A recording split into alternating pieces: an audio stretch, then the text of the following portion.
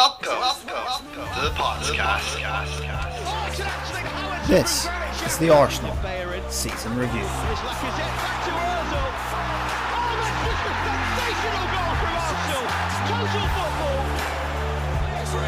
Torreira, Lacazette turns and scores. That may settle it. Him again, Alexander Lacazette. At the moment for Arsenal, Alexander the Great. He's in here on Tom Heaton, and Aubameyang takes full advantage of the mistake. So welcome gentlemen to this episode of the Pottscast. We will be reviewing Arsenal's season, and of course when it comes to Arsenal, it's never plain sailing. There's always something happening. Bit of a crazy season, up, down, highs, lows, but finishing with the FA Cup was obviously a massive high. I'm joined by Neilers. Neil, how's your day going so far? Yeah, my day's going grand, thanks. Can't complain. How are you? Very well, very well. I'm excited for this podcast. Neil, give me your favourite Arsenal player and your favourite memory of that Arsenal player. I'll have to go with Thierry Henry. And my favourite Thierry Henry moment would be when we played Liverpool in the 2003-2004 Invincible season. And a lot of people were doubting Arsenal because we had lost the semi-final of the FA Cup the weekend before against United. We had got knocked out by Chelsea in the Champions League 3 days beforehand. And then a lot of people were doubting us going into the Liverpool game. Did Arsenal have the cojones to go on and, win the league and stuff? And Henry literally grabbed that game by the throat and got us through. And he scored an absolute wonder goal where he took it past Haman and Jamie Carragher and Biscan ran into each other. And he slaughtered it past Dudek in the nets. And I think that sort of defined that team. And it was a case of, we are going to go on and win the league here, and there's nothing anyone can do about it. And Henry just epitomised that, to be honest. It's very hard to pick one Thierry Henry moment in an Arsenal shirt, but I do appreciate that. I also remember some of those sort of, I wouldn't say the same goal, similar goal, v Spurs, where he pretty much ran from the halfway line, beat a few players and beat the keeper. Just phenomenal football player. I'm also joined by Andrew Mearns. Andrew, I don't think anyone ever actually calls you Andrew, so we'll go with Mearnsy if that's okay. No, I get Mearnsy. Yeah, that's pretty cool to be fair. So what about you? I'm grand. As I said, sitting in a garden shed here to get a bit of peace from the kids. But for me, favourite player.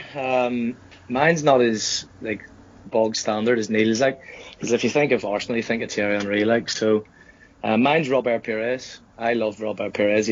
I know he's not the best player to ever play for Arsenal because obviously Henry was better, Vieira was better, Adams was better in that time, but I love Bob Pires. I like to play in the wing when I was young, and he just was so good. The overlaps, the way he just strutted about and that sort of arrogance he had. And the favourite moment, it's nothing as, again, Neil's was it has more meaning to it. Mine was just the sheer cheek of it. The chip against Peter Schmeichel, away, I think it was away to Aston Villa 2002.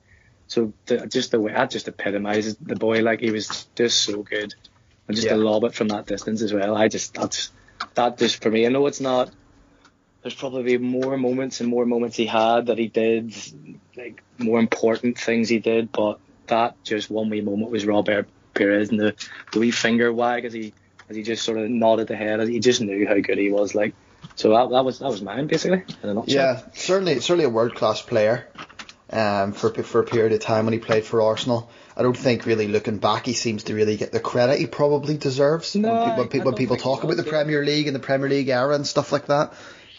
And it says a lot as well that that year when we won that trophy, that Premier League, that when he lifted it, I think he was on his crutches. Was it a cruciate ligament or something he did? But when he was on the crutches and he lifted the Premier League, the whole team bowed down to him.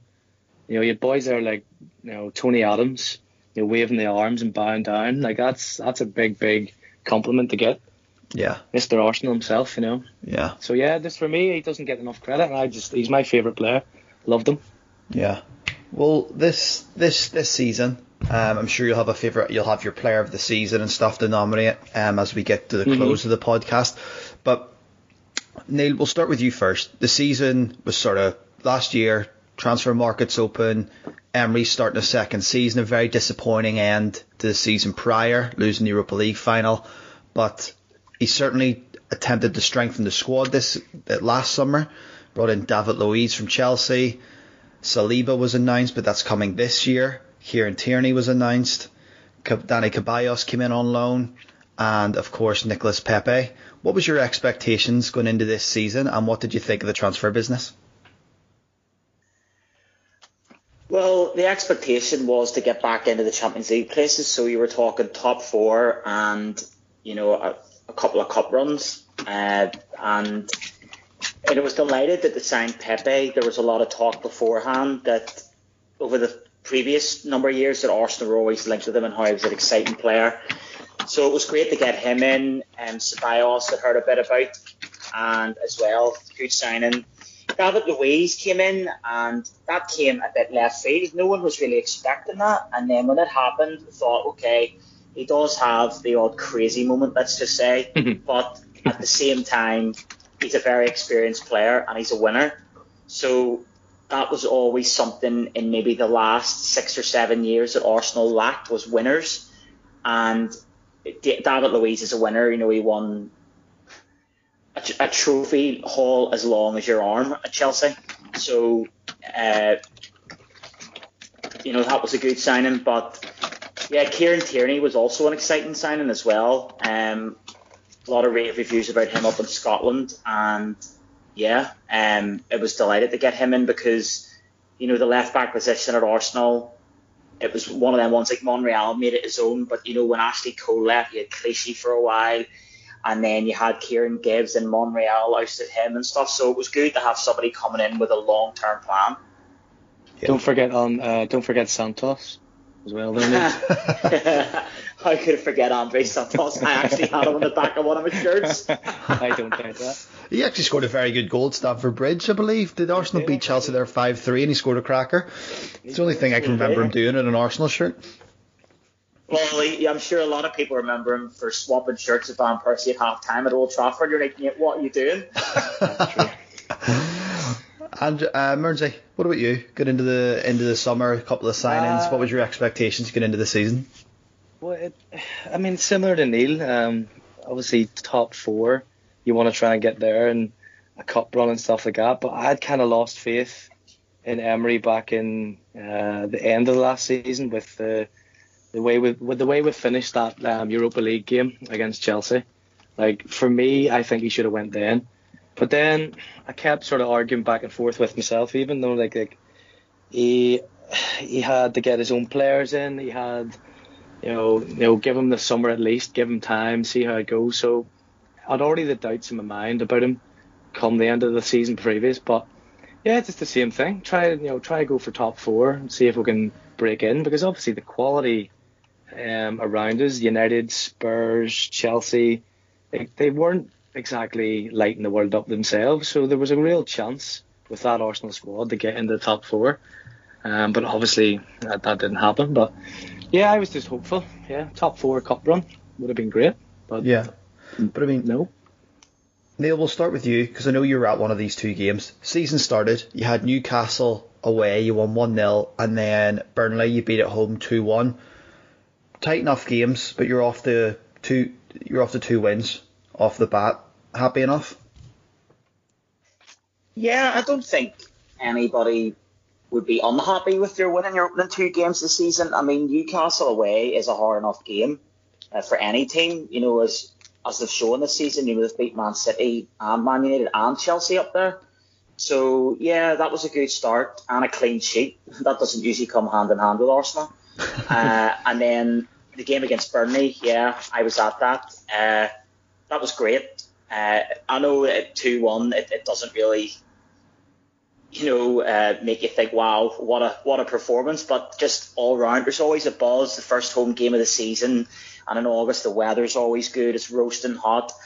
And this sounds so stupid, but whenever Arsenal got announced that they were going to be joining with Adidas again. There was a real feel-good factor around the club about that, because the new kits out and stuff, and they were unbelievable looking and stuff. So, it was a good atmosphere at the Emirates that day, and then the 1-2-1. They made it a bit difficult for themselves at the end, but again, that's hardly surprising.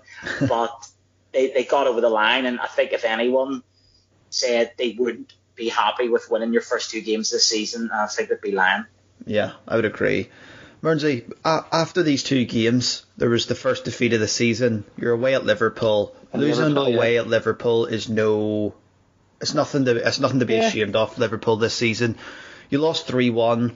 I think it's actually quite funny because whenever I was listening to the previews at the time and stuff like that, people were expecting Liverpool to win this 4-5. And comfortably. Yeah, and I probably was comfortable for Liverpool here, 3-1.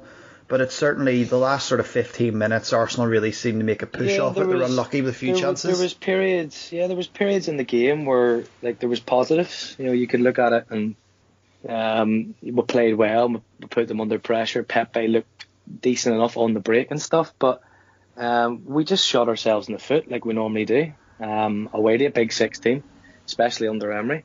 And I think David Luiz gave a penalty away, and I can't remember the other goals we gave away, but I just remember we could have got something that even kept them to a draw for a longer period in the game or something, but we just we shot ourselves in the foot. But I do think there was positives from it. I wasn't too disheartened because, as we said previous, we were looking to get top 4. You weren't looking to challenge Liverpool.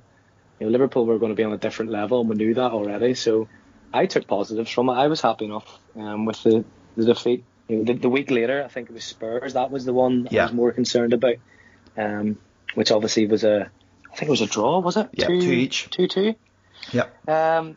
Like that one there. Again, that one was one you always want to beat them. You want to get, especially at home. I think that one, wasn't it? Yeah. So I was more annoyed to draw 2 each with them than I was getting beat 3-1 by Liverpool. Yeah. I mean, Spurs they came off the back of getting to the Champions League final, and everyone probably thought they would push on a bit, and they seemed to really just either stay stagnant or move slightly backwards, perhaps. So, well, this is Spurs. This is what they do. Yeah, shots fired already. But yeah, I know what you mean. Whenever you have one of your main rivals. A rival not only in sort of location in North London derby, but a rival in particularly where you want to be this season. And to be drawn at home is a little bit frustrating. But Neil, the week after was probably even more so frustrating with the draw at Watford, or the draw with Watford. Oh, yeah. Yeah, well, again, I know you've already spoke about the Liverpool and Spurs games. In both those games, they gave penalties away and really shot themselves in the foot. And Watford, again, you're winning 2-0 and they throw it away and draw 2 each. This became a recurring theme with Arsenal throughout this campaign, where the amount of games we threw away. And Watford was like the start of that, where, you're pretty much home and dry, and then just a moment of complete and utter madness, and then the game's turned on its head. And yeah, you could sort of see at this stage, even though it was still early doors, that the cracks were starting to appear for Emery's reign. And yeah, that result was disastrous, to be honest. There was a big thing with that result. That I think that was the one where we conceded the most amount of shots on goal. It was, yeah. Was it the whole of Europe or something stupid like that? It was 31 or something shots on goal we conceded, and that for me was the start of Emery's decline, to be honest, because you could see it on social media, and to be fair, social media is a good thing, but it's also a real negative place, and it gives those negative fans a voice, and you could see it probably myself included if I look back through it, but to concede that amount of shots on goal against a team like Watford, you kind of made them look like they were Barcelona. And that just shouldn't be Arsenal. Arsenal are a better club, better team than that.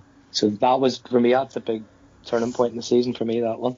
Yeah. But even then, again, like I said, you're talking Arsenal were not doing themselves any favours. They give the penalty away against Liverpool. They give the penalty away against Spurs. They give another penalty away in this game, and it's like you're literally handing these teams points straight away.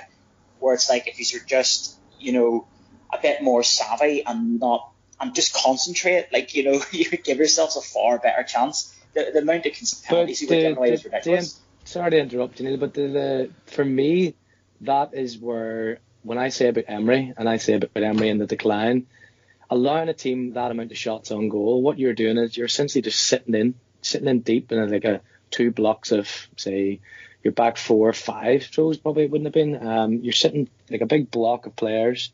You're letting the other team have the ball and you're saying to them, okay, have a shot from distance, shoot, run at us. When you have players then running at you, it's very easy then to make last-ditch tackles. And that's when you're giving your free kicks in the edge of the box. You're giving away your penalties because you're letting players run at you. And players like Xhaka, David Luiz, when players run at them, they're not great at tackling. They're not great at making the sensible choice and having the composure, like you've said. That for me is down to coaching. If you're going to be told sit back deep and don't go out and attack the players and close them down, then you're going to give away stupid free kicks and penalties. But you mentioned coaching, and I want to talk about a game in the start of October. Sheffield United.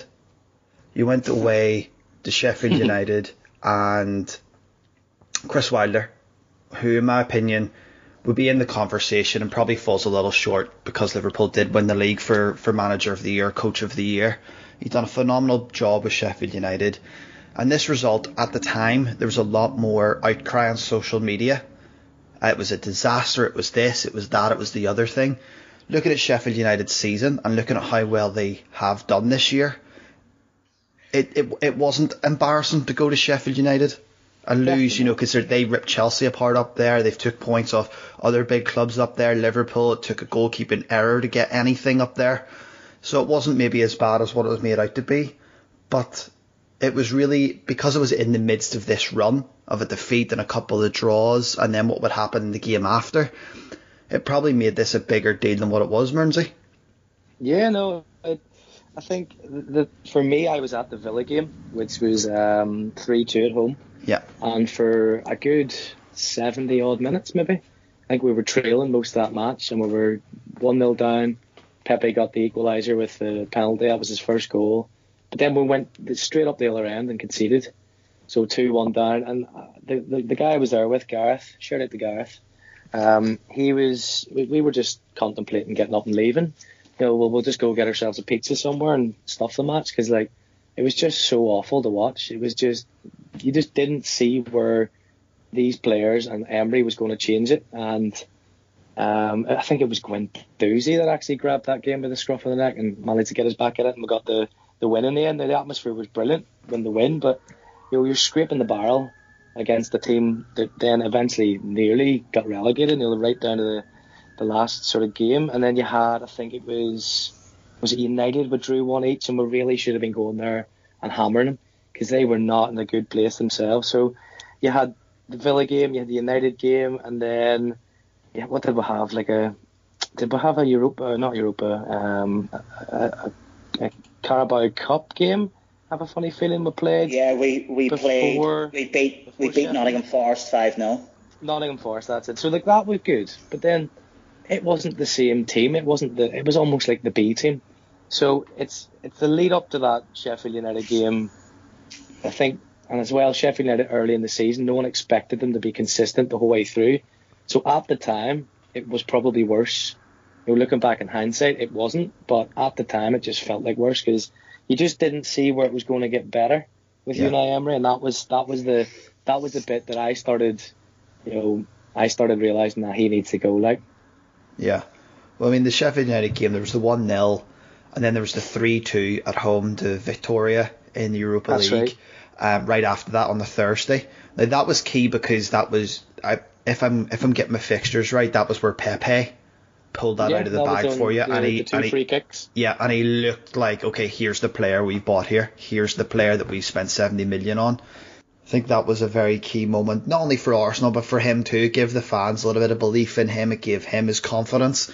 Neil, before we touch on Arsenal Crystal Palace, I think sometimes the transfer fee these days, it sort of creates an expectation almost off the bat, whereas a player who's young, who's coming from a different league, yes, they cost X amount of money. That's not that player's fault. That's the clubs who've negotiated a fee. Now, sometimes that expectation is unfair. And I feel, with Pepe, do I feel he should have probably done a bit better in his first season? Yes. But do I feel the expectation was through the roof, that people were expecting him to be hitting the heights of like Hazard or Mane and stuff like that? I think that was really a bit unfair. What were your thoughts on Pepe and sort of the expectation going into this season, and really what was sort of expected from him based on that transfer fee?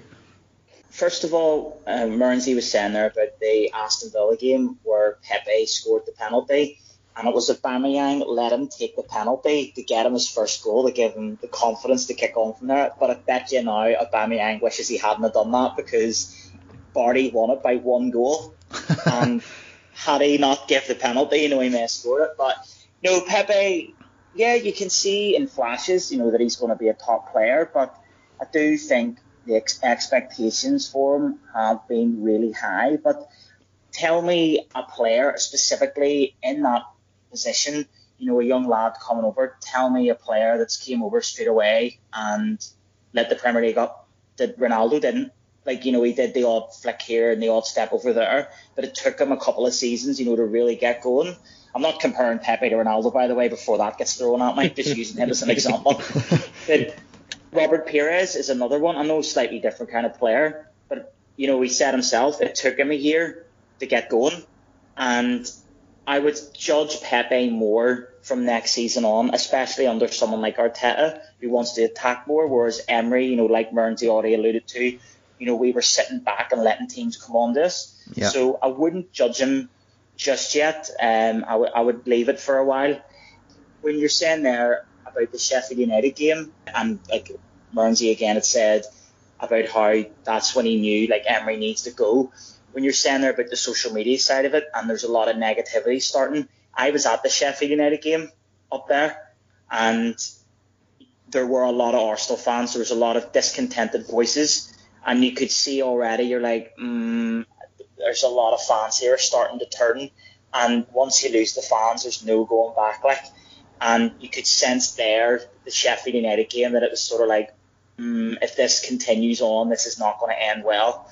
But yeah, it was a difficult time around then, just with the variety of results leading not even up to Sheffield United. Again, you mentioned the United game away. That was the sort of game where you're thinking, if we go up there and get a result, it would really, boost confidence. And we got a draw.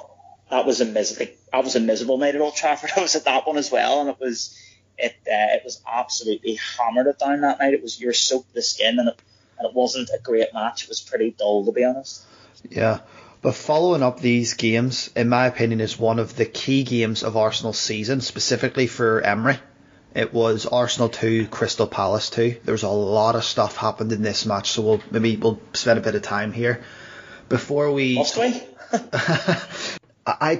When I was doing my notes, coming up to this, I was putting Emery under pressure, and I had in brackets beside this game, this is the beginning of the end. This is officially the beginning of the end for Emery, in my opinion.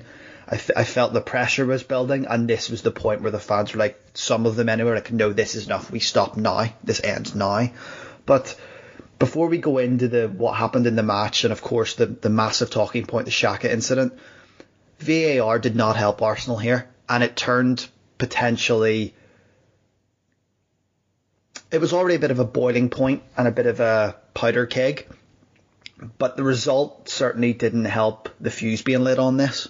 And if VAR, which I felt harshly ruled out Arsenal's equaliser, or Arsenal's winner, if that had finished 3-2, I think there's a slightly different opinion on this match. How much, Mearnsey, did VAR and that incident, specifically just the VAR at this point, affect what happened after this match in terms of the fans, in terms of the atmosphere and everything else? Yeah, well, the VAR was a joke. It was was it Callum Chambers? And it was Callum Chambers, was he pulled down? And then the ball went to Socrates, he banged it in. But how they looked at that and spent any amount of time looking at that and thought to themselves, well, he's fouled the other player.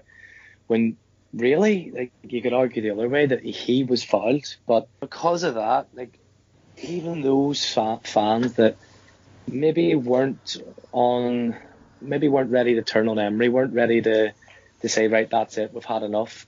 Even those guys, that pissed them off. That really got the people, and I think it just then added and heightened the people, probably the people like me, who was already like, right, we're done with this. He needs to go.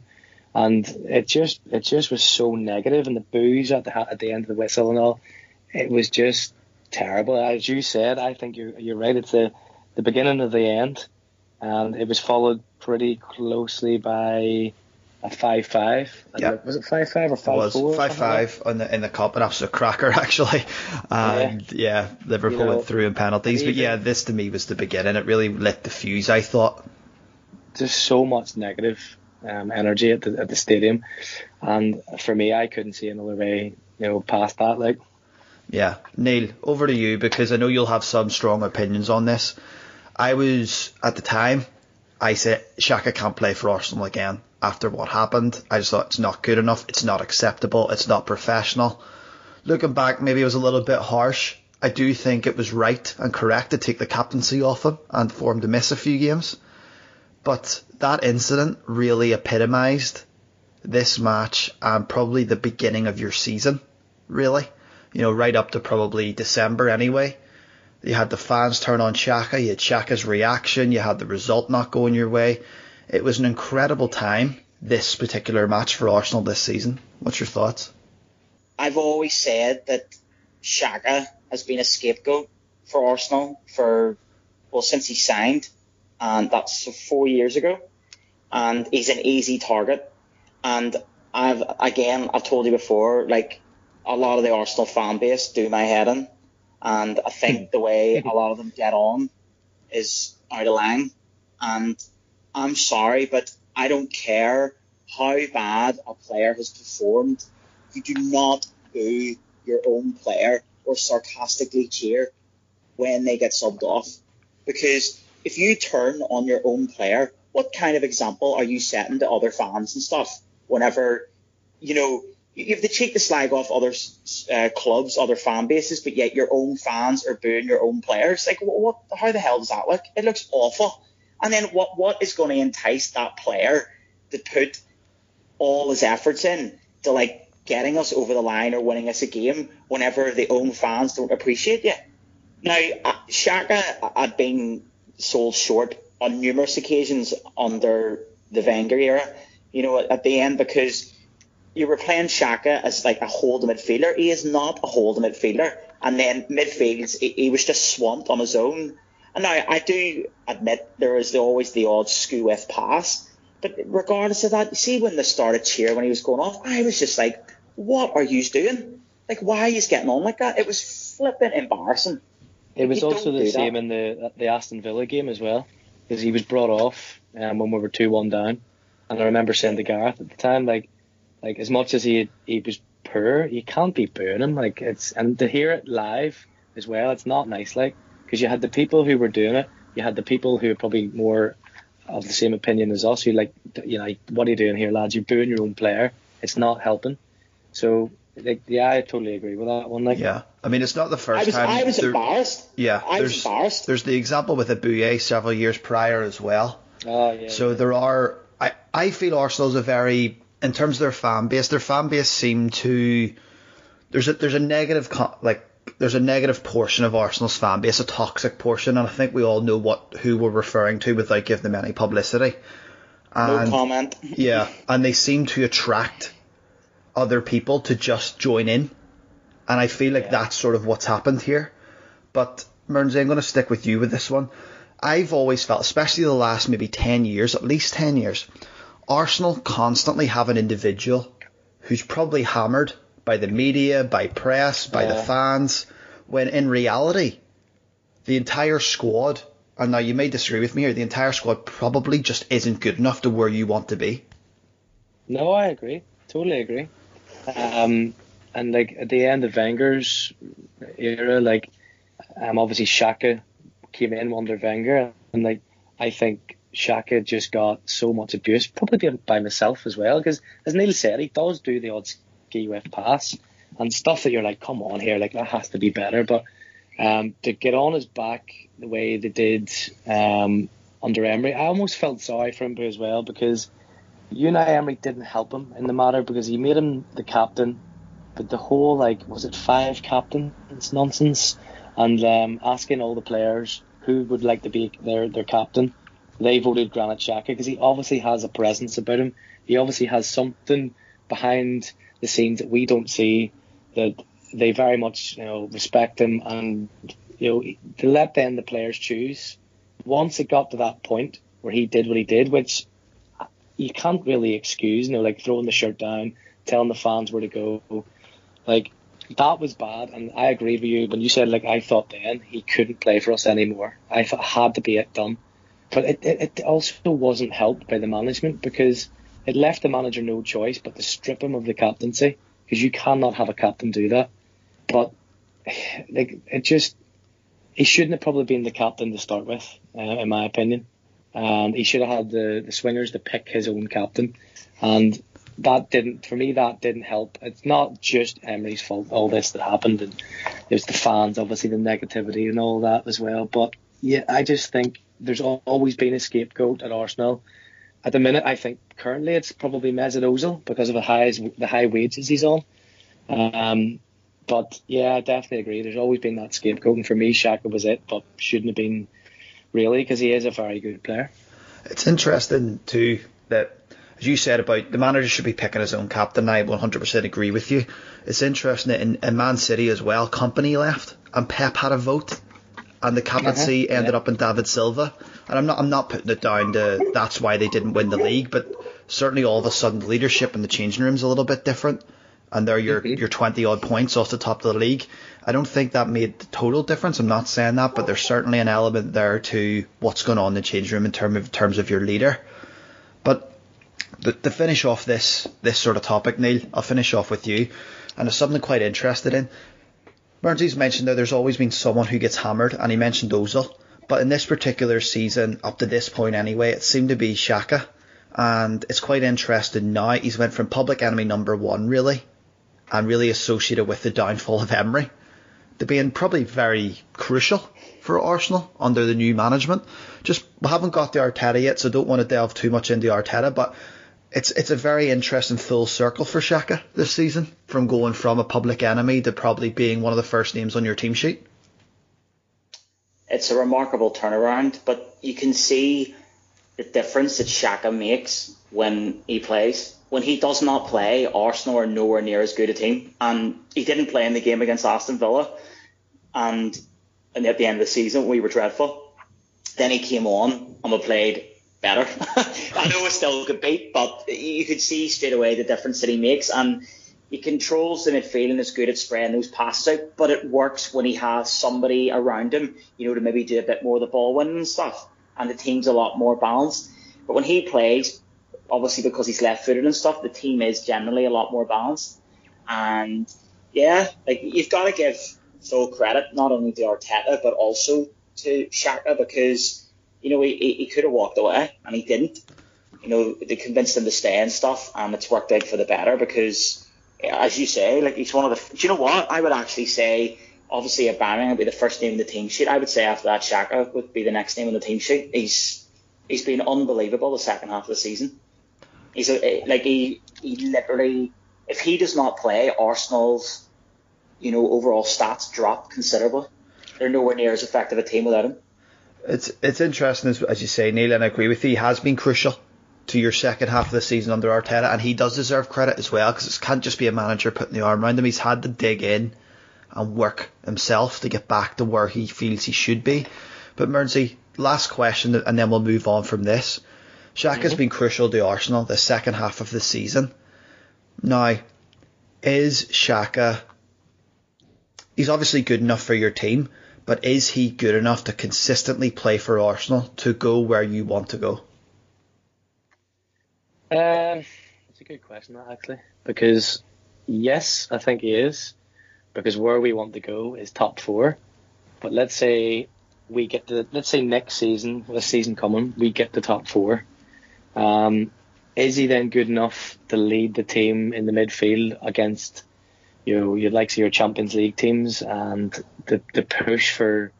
I mean, I'm not going to sit here and say Arsenal are going to try and go for the league, but that's every top team. That's where they want to be. They want to be going for the league title. So especially with Liverpool, if you look at them, like they were miles off only a matter of 3 or 4 years ago, and now I look at them. So like it could happen, but yeah. So you want to be going for the league title and stuff. And for me, I think he is very good, but I would rather have someone else there who's just more of an enforcer, more of a an all round just fantastic 10 out of 10 every week. But then again, it's hard to get those players. Yeah. Yeah. I think I'm saying that probably because I grew up in an era where I watched Patrick Vieira week in, week out, and even beside Vieira, you had Petit, who I thought was class, and then you had Gilberto, who was, I still don't think we've replaced Gilberto. Yeah. He was so good. So I'm kind of spoiled, and I also think that's part of the reason why Arsenal fans are very negative and very past remarkable, because like we were so good and we were pretty much spoilt. It's the early Wenger days, so there's a high expectation on Arsenal. So yes, I think Shaq is good enough for where we want to go, because I think we need a couple of seasons consistently in top 4, and by the time we get that under our belts, he's probably going to be pushing 30, and you could be looking at maybe, if he wants to stay, keep him in the squad, but you'd want some young blood to come in there and dominate that position. But it's finding that player is the problem. Yeah, I mean, you mentioned Gilberto there, and I'm sort of going off on a bit of a sideway sort of step here, but he's another one that I feel never really gets the plaudits he deserves. When people think about Arsenal and their centre midfield, they think of Patrick Vieira, but really Gilberto's a little bit of an unsung hero. I've a friend of mine who's a Brazilian, and he would always talk to me about Gilberto in that 0-2 squad. And now you talk about the Ronaldos, the Rivaldos, the Ronaldinhos, the Cafus and all this sort of stuff, but Gilberto was an integral part of that World Cup winning squad. Massive, yeah. And it really doesn't get the plaudits he deserved. But moving on to what I've titled Nightmare November, Neil, you drew with Wolves, you drew in Portugal with Vitória in the Europa League, lost at Leicester, drew at Southampton. The big one was the loss to Frankfurt at home, and Emery was away. Talk to me, November in general, but particularly Emery and the departure of Emery at the end of November. Do you know, it's weird. November always seems to be a sticking point for Arsenal over the years. Like it's like this mad month.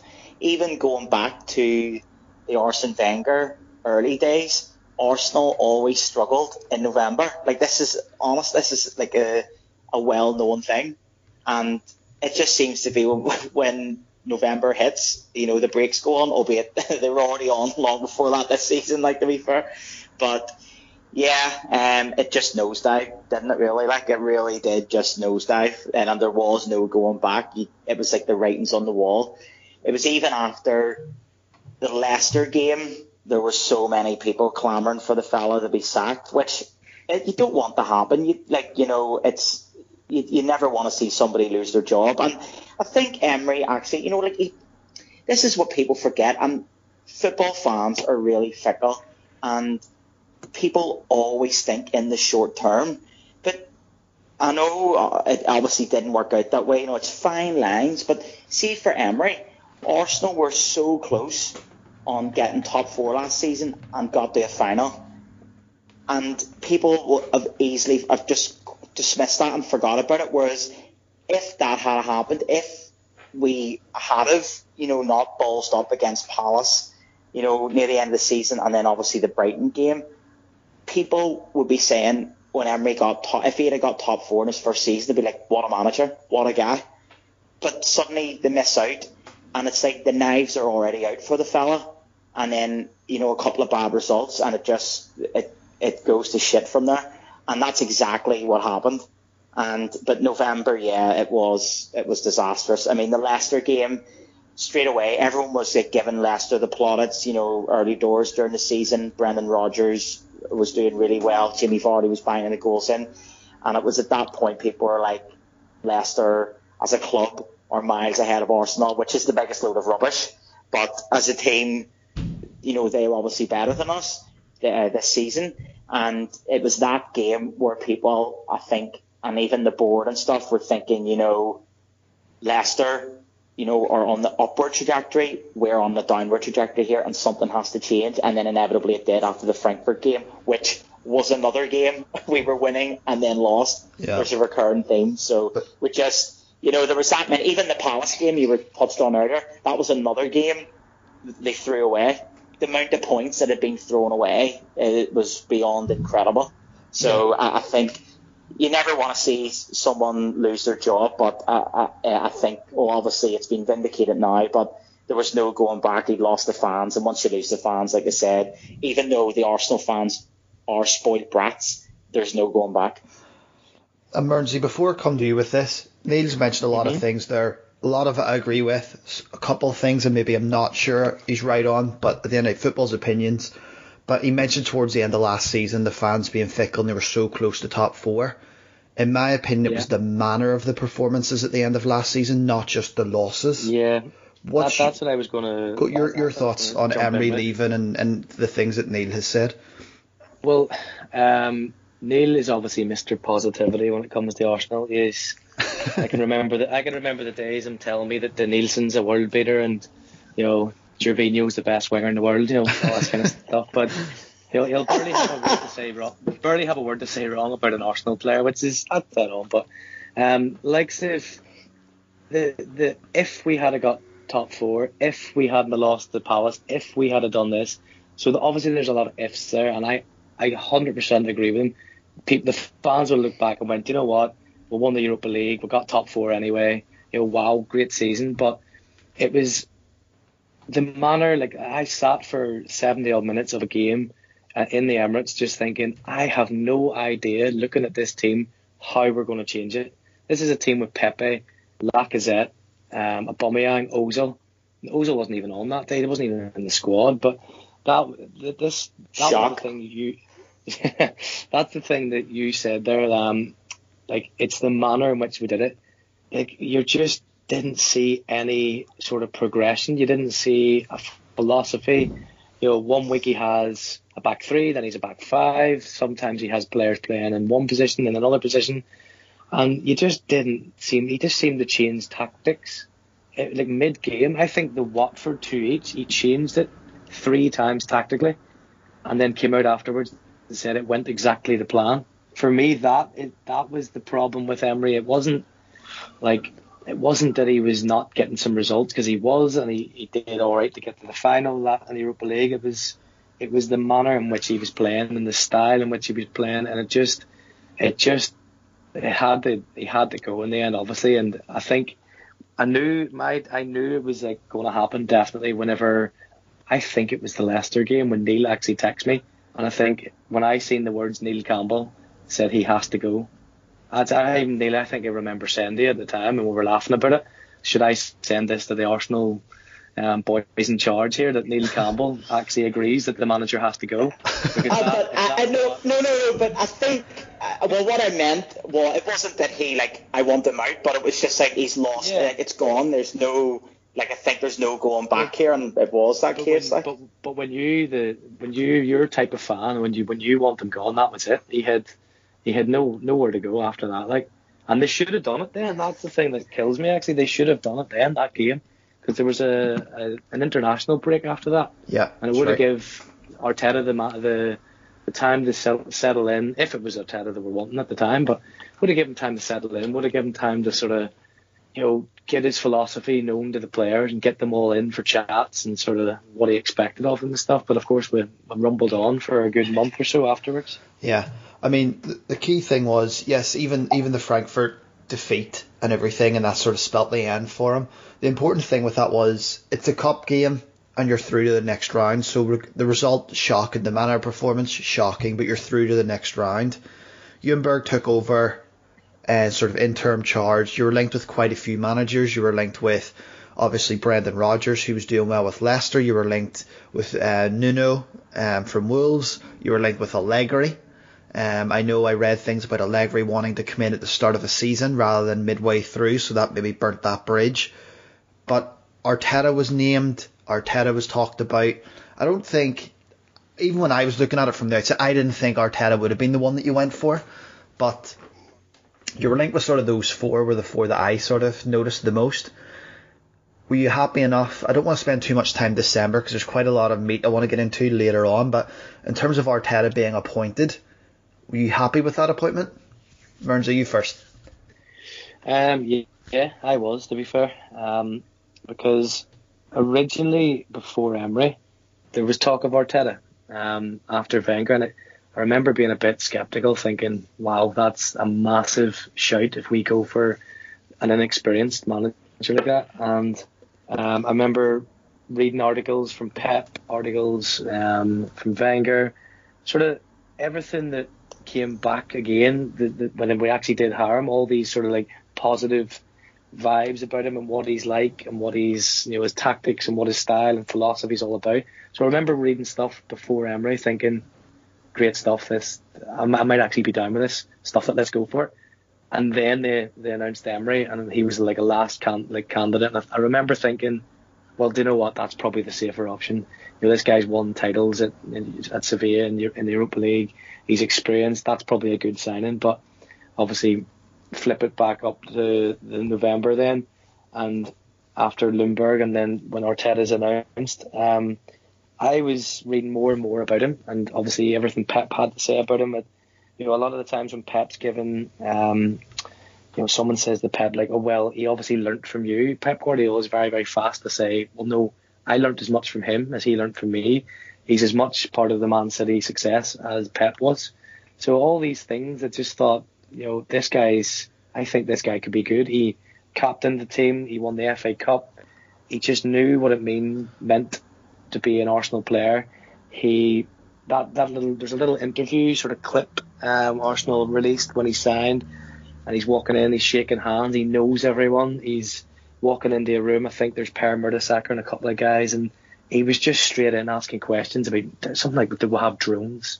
Even that I had a giggle at, because the boy was only in the building 5 minutes and he was already looking to get started. He just oozed this sort of like aura around him, and still to this day the players talk about it, pundits talk about it. He has something about him.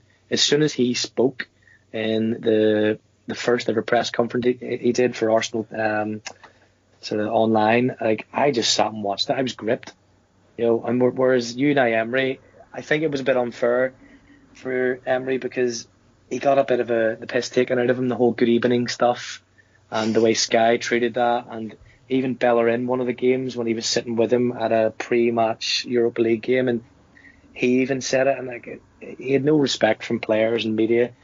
But I didn't want to listen to him because he talked a load of gibberish, and obviously that could be a language barrier as well. But at least with Mikel Arteta, as soon as he speaks, everyone's listening, everyone's gripped. And when he says about his philosophy and how he wants to play and what he wants to do, I absolutely love the boy. And I was really happy that we signed him, because Emery, one good thing about Emery being so bad was that it couldn't get worse. Sorry, that made me laugh. But it couldn't get worse, and that actually kind of I think it let a little bit of pressure, ease from Arteta, because even if we went in there and he didn't do what he ended up doing, it was still like if we hadn't won the FA Cup this year and he had finished 9th or 8th or whatever, no one would have said much. They'd be like, okay, let him get to the summer, let him get rid of the crap that we don't need, let him get some players in.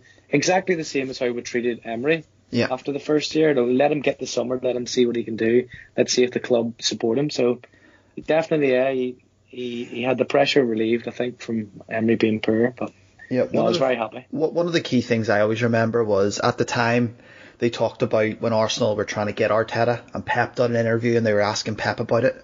Pep really didn't want him to leave. He really wanted him to stay, but he said he wouldn't stand in the way, but I would love him to stay. And it really showed the quality between them two and how much Pep rated him, because when you listen to any player who's played under Pep Guardiola, he's so hands-on and he's so intense. It's almost like you would feel like you wonder where the other members of the staff actually get a word in, but the fact that he was so desperate to keep Arteta, to me, said a lot about the relationship. But I actually, after the hiring of Arteta, I actually watched your first game at home or away to Bournemouth, and I know it was a draw, but there were just little nuances in that game where I could see the tweaks already and the differences, and I thought this will be a very good appointment. Obviously, it followed up with a defeat with Chelsea, but Neil, the big turning point, and one of the in terms of your positive results, to me there's 3 that stand out of this season. New Year's Day, Man United at home, 2-0. You really seen maybe like an Arteta's Arsenal for the first time properly. Yeah, I know Murnsey was already listing all these pluses and positives about Arteta. He did miss out that he has immaculate hair and a great dress sense. Don't forget that. He is a beautiful man. Yeah, the United game was brilliant. I mean, they blew United away. Yeah, really did. Well, do you know what? It's a wee small detail, but the goal Socrates scored, I absolutely loved, because he was like practically on the line and he smashed it in at like 100 miles per hour. It was an unbelievable finish from right on the line. Like, just as he smacked it in so hard, I thought it made me laugh, like typical Socrates. But yeah, they played really well, and you could see there they had like a blueprint that he was wanting to implement. And you know, at that stage, you sort of thought, here, you know, both of them are around the similar level then, and you were thinking, you know, there's definitely things to be positive here down the line, because you knew there were going to be ups and downs with Arteta coming in, you know, because of some of the squad that he'd inherited and stuff. You know, it hasn't worked out or whatnot, and it was going to take a while, you know, to implement his style. But you know, I think getting that result in early doors against a rival for like similar positions and stuff, and sort of, I know it only finished 2-0 in the end, but Arsenal, they ran United ragged in that game. It's especially the first half. The second half, it was just like a controlled performance, and it's sort of, you know, it made you think, you know, down the line, you know, we could be a force. It was nice to get that win in early doors, and especially against somebody that it is one of your big rivals. Yeah, I mean, it's funny watching that Man United match, the 2-0. I know, completely different style, but it reminded me of Mourinho when he first came to Chelsea. And what I mean by that is they raced into the lead. They knew the game was sort of dead and finished, and provided there was no mishaps, nothing could go wrong. And they really came out the second half and they just controlled it. Said, we don't need to go 100 miles an hour. We don't need to keep the foot on the gas. We don't need to do X, Y, and Z. We just need to control the game. And it sort of reminded me of a very old-fashioned Mourinho performance in that context. I followed up. Don't ever mention that man's name on an Arsenal podcast ever again, okay? I mean, it followed up with 3 draws, so maybe it was a bit of people got a bit excited too quickly, but you could definitely see what Arteta was trying to do. I felt in sort of those 3 draws there was definitely stuff going on there that very positive stuff, and I think I said to you, somebody's got to get a tank in at some stage from Arsenal, and it happened in February. Newcastle got hit for 4. That was coming, and that really sort of give an idea again of what could happen under Arteta after a prolonged period of time when he's working with the team and stuff. The Europa League exit, Murnsey, against Olympiacos, it sort of brought everything maybe crashing back down to earth again. Yeah, definitely, yeah, because like the way in which we took the lead, which should have been it, that was what was it? It was 1-0 away, was it? And then what did we get beat 2-1 at home? Yeah, was it? Yeah. So the goal to make it for us to go 2-1 up was the Aubameyang one, and you thought at that point, right, we've rescued this game. Because we made them look good. Like, I don't know what we were doing that night, but like they were like a Greek stoke. They weren't like, I say made them look good, but just, I don't know, we just should never have been playing the way we did, which is obviously a blip in the radar. But then to concede after that goal, and then to miss the chance. Was it Aubameyang again? I think he missed like an open net. Yeah, he did. It was a very strange one for Aubameyang to miss. It was a strange one, and I think because it was strange and because there was like an individual error from a player like Aubameyang, as much as I was gutted, I wasn't too worried about Arteta.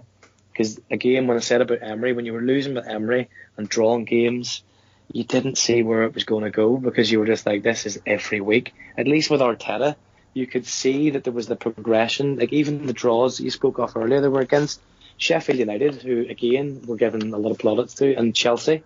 So you were getting better against these better teams. Yeah, there was progression. There was a philosophy. It just was a bad night. That was just an example of a bad night and poor individual performances. And he got some things wrong that night as well. But you were more willing to let him off with it. Yeah. Even though it was a big thing. Actually, to be fair, I'm kind of glad we got knocked out because I would hate to have won the FA Cup and then have to go play in Europa League. I wouldn't have been bothered with that, to be fair.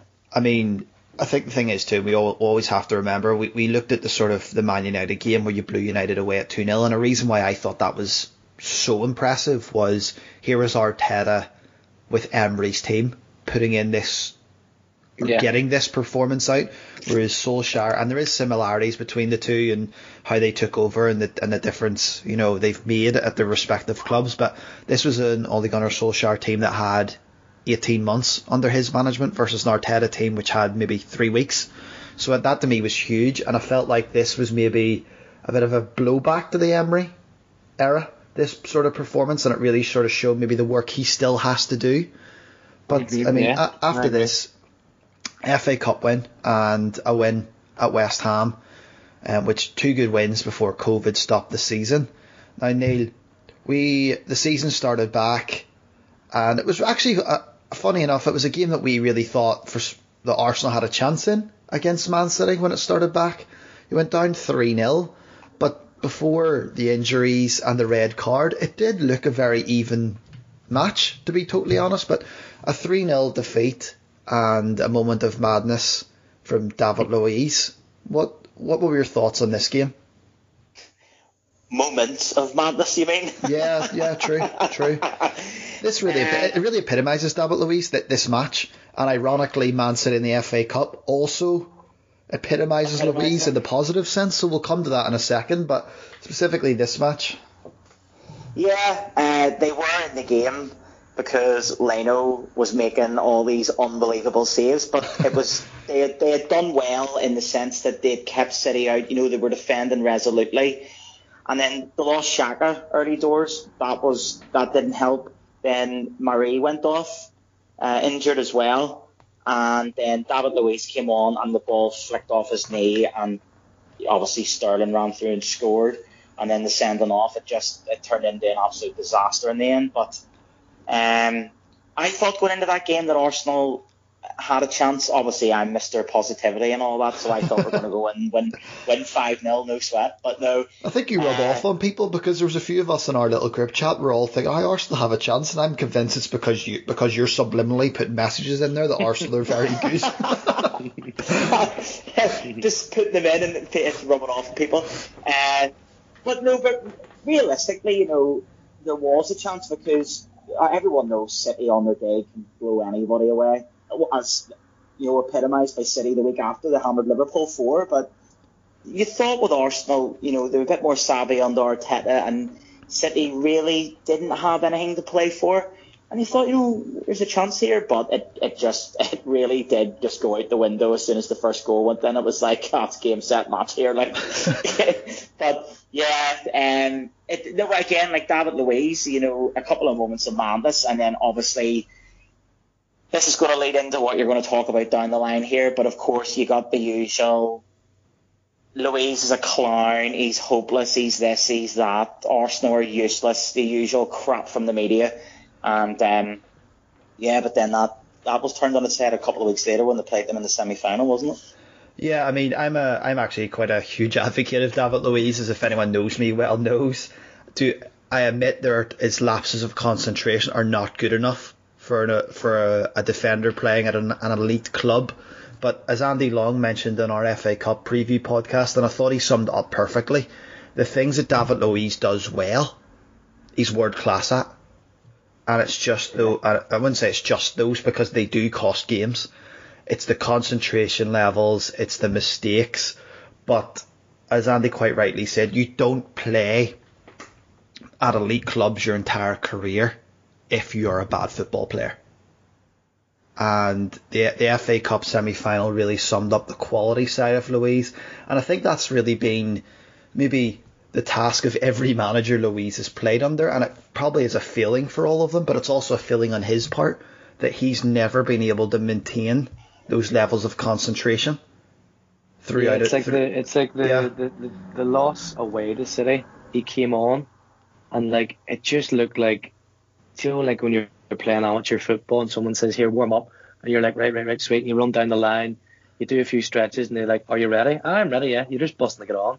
Yeah. I think it was a bit of that. He just ran on, and like sometimes in that instance, if he's not focused and he's not prepared properly, and he's just mad. But yet, the Liverpool match with the when we won at home and that City semi-final, like he was superb. Yeah.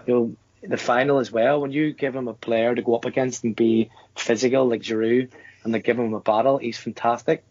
But it's just getting that balance of being up for it and not giving away the penalties and the stupid things that he does. So yeah, you gotta hand it to Luiz. When he makes a mistake, he makes a cataclysmic mistake. At least he's consistent with that. He doesn't have bad. He doesn't have bad games. He has disasters. If you know what I mean.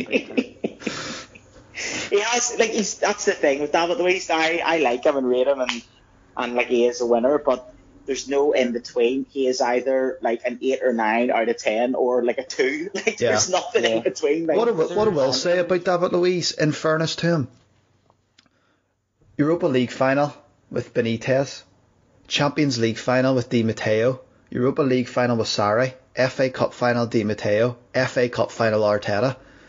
He turns up on these big games, which is ironic because it seems to be in the league. In these big games, he seems to make his most calamitous errors. But in these cup finals, he's there and he's on it. But see what you're saying about him turning up. I also think that's part of why I think managers like him, managers play him, because it's not just that he turns up in those big games. Obviously, that's a massive part of it.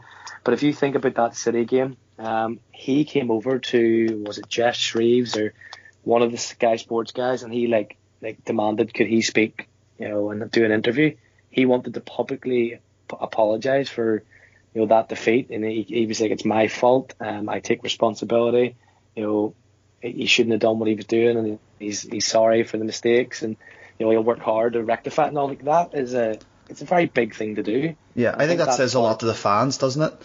It says a lot to the fans, and I think that's why he doesn't shy away and why he's probably making mistakes, because a lot of players make the mistakes he's made. They wouldn't be about. They'd ended up in League 2 somewhere and just quit, because as Neil said, it's when he makes a mistake, it's a big one.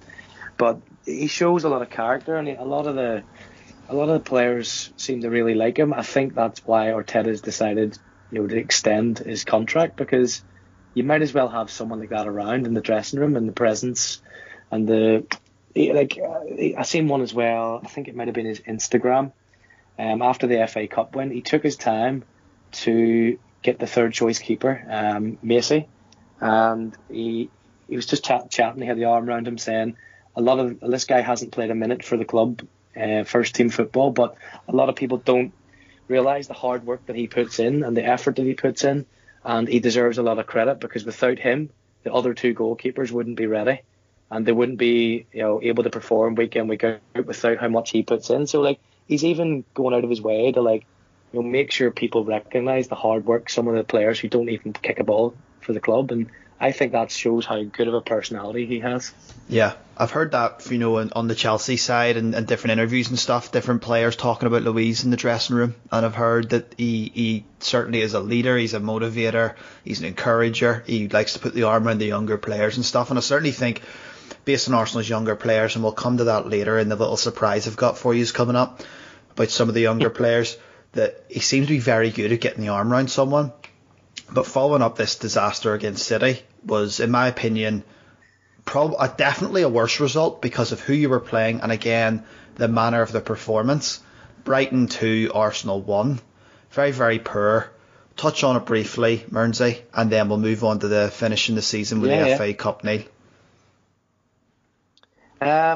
Brighton, it was a disaster, as you said. Worst result because, like, if you get beat by City 3-0 away, no one's gonna really bat an eyelid, especially Arsenal. But that Brighton game, like, there were so many talking points. There were so many things that went wrong.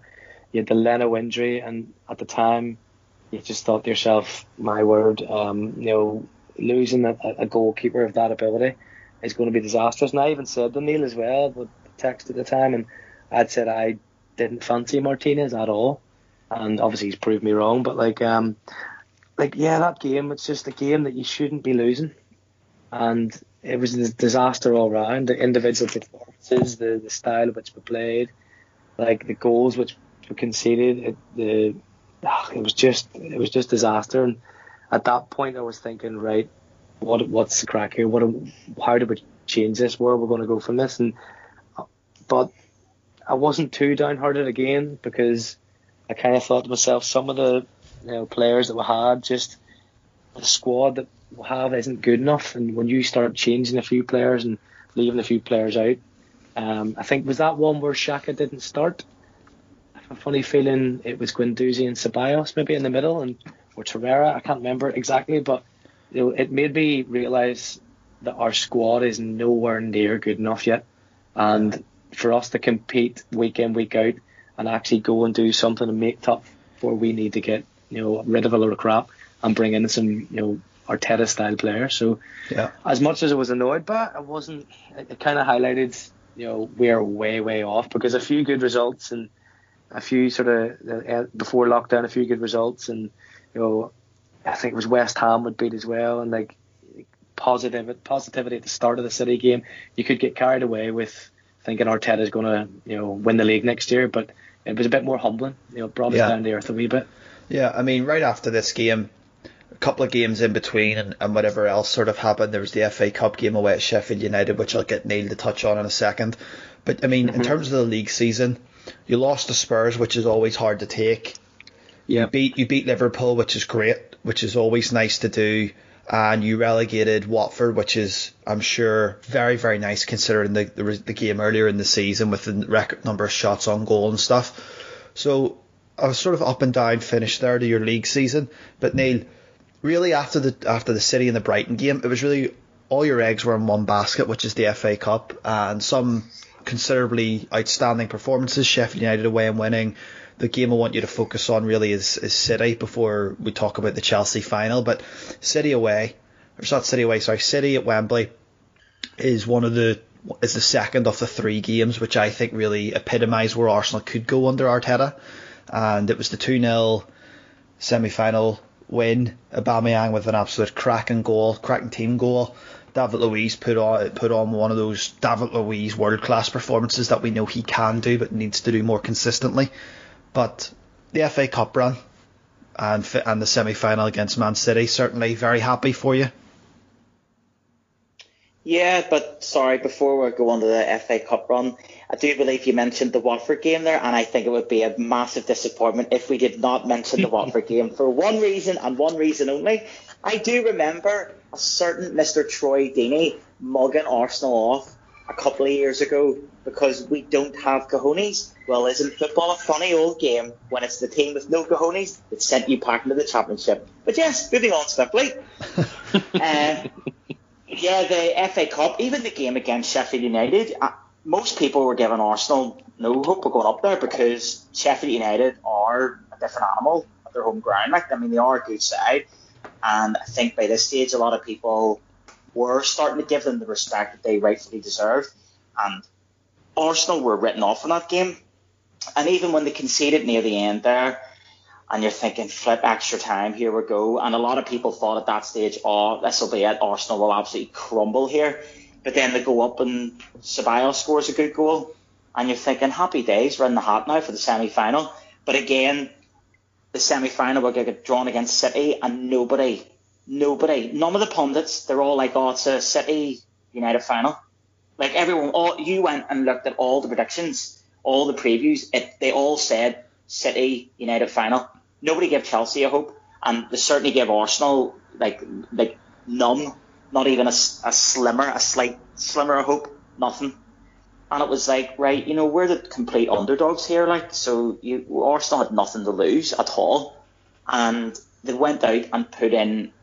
I mean, the City game was the best performance of the season. Yeah, I would agree. I know obviously we won the final against Chelsea, but the City game, because everyone knows the level that City can play at, they can blow anybody away on their day. And Arsenal have been on the end of some absolute spankings by Man City over the past few years. In fact, was it not in the previous 6 games we'd scored twice and conceded 20 against them? Like, it was something. It was obscene. Like, it was obscene. And it's like flashbacks to the Champions League with Bayern Munich all over again. But yeah, the City game, they were excellent from start to finish, from 1 to 11. They were superb. Maitland-Niles, he went under the radar that game. He was brilliant. He did a really good job in nullifying, quite a lot of the City attack. Martinez has been a rock since coming into the team, and that's nothing against Bert Leno, who has also been brilliant, because he came second in our Player of the Year competition there. And yeah, like Aubameyang, he came up with the goods again. A couple of great goals, and David Luiz was magnificent. And again, another one, a player that I rate highly, Kieran Tierney, was outstanding in that game. The defence in general. And now, sorry, I know we touched on scapegoats earlier on. There's a player we haven't mentioned yet, and he does not get any credit at all. And this goes down to good coaching as well. Mustafi has been exceptional since Arteta came in, and he was unlucky, to go off with the injury and obviously miss the final then down the line. But that is a player that, again, in that game was superb. And beforehand, Mustafi had actually sort of became like, a comedy figure. Like, he was, anything could go wrong, did go wrong for him, and his confidence was shot to pieces. But since Arteta's came in, he has been like a totally different player. He's been outstanding. And you're like, mate, where has this player been hiding? Like, I mean, it's a totally different player. But again, in the semi-final there, he was brilliant, and Xhaka was brilliant. The whole team was brilliant. The bench was brilliant as well. The semi-final was probably as you said, your performance of the season. But yeah, like, it was the way in which was scored. It was the first goal. Like, it wasn't just that we grabbed a goal from a corner or a set piece. It was passed out from the back, controlled, with composure, and everyone knew where they were going, creating space, moving. It was exactly what Arteta has probably been drumming into these boys, and they went and did it against a team that does that to everyone else. Yeah, I think it was 18 odd passes and then a goal. I'm sure Pep Guardiola's sitting there like thinking, great, what am I meant to do that? I think that's the funny thing with Pep, isn't it? He hates losing, but if a team plays really, really well and wins, he seems to be okay with it.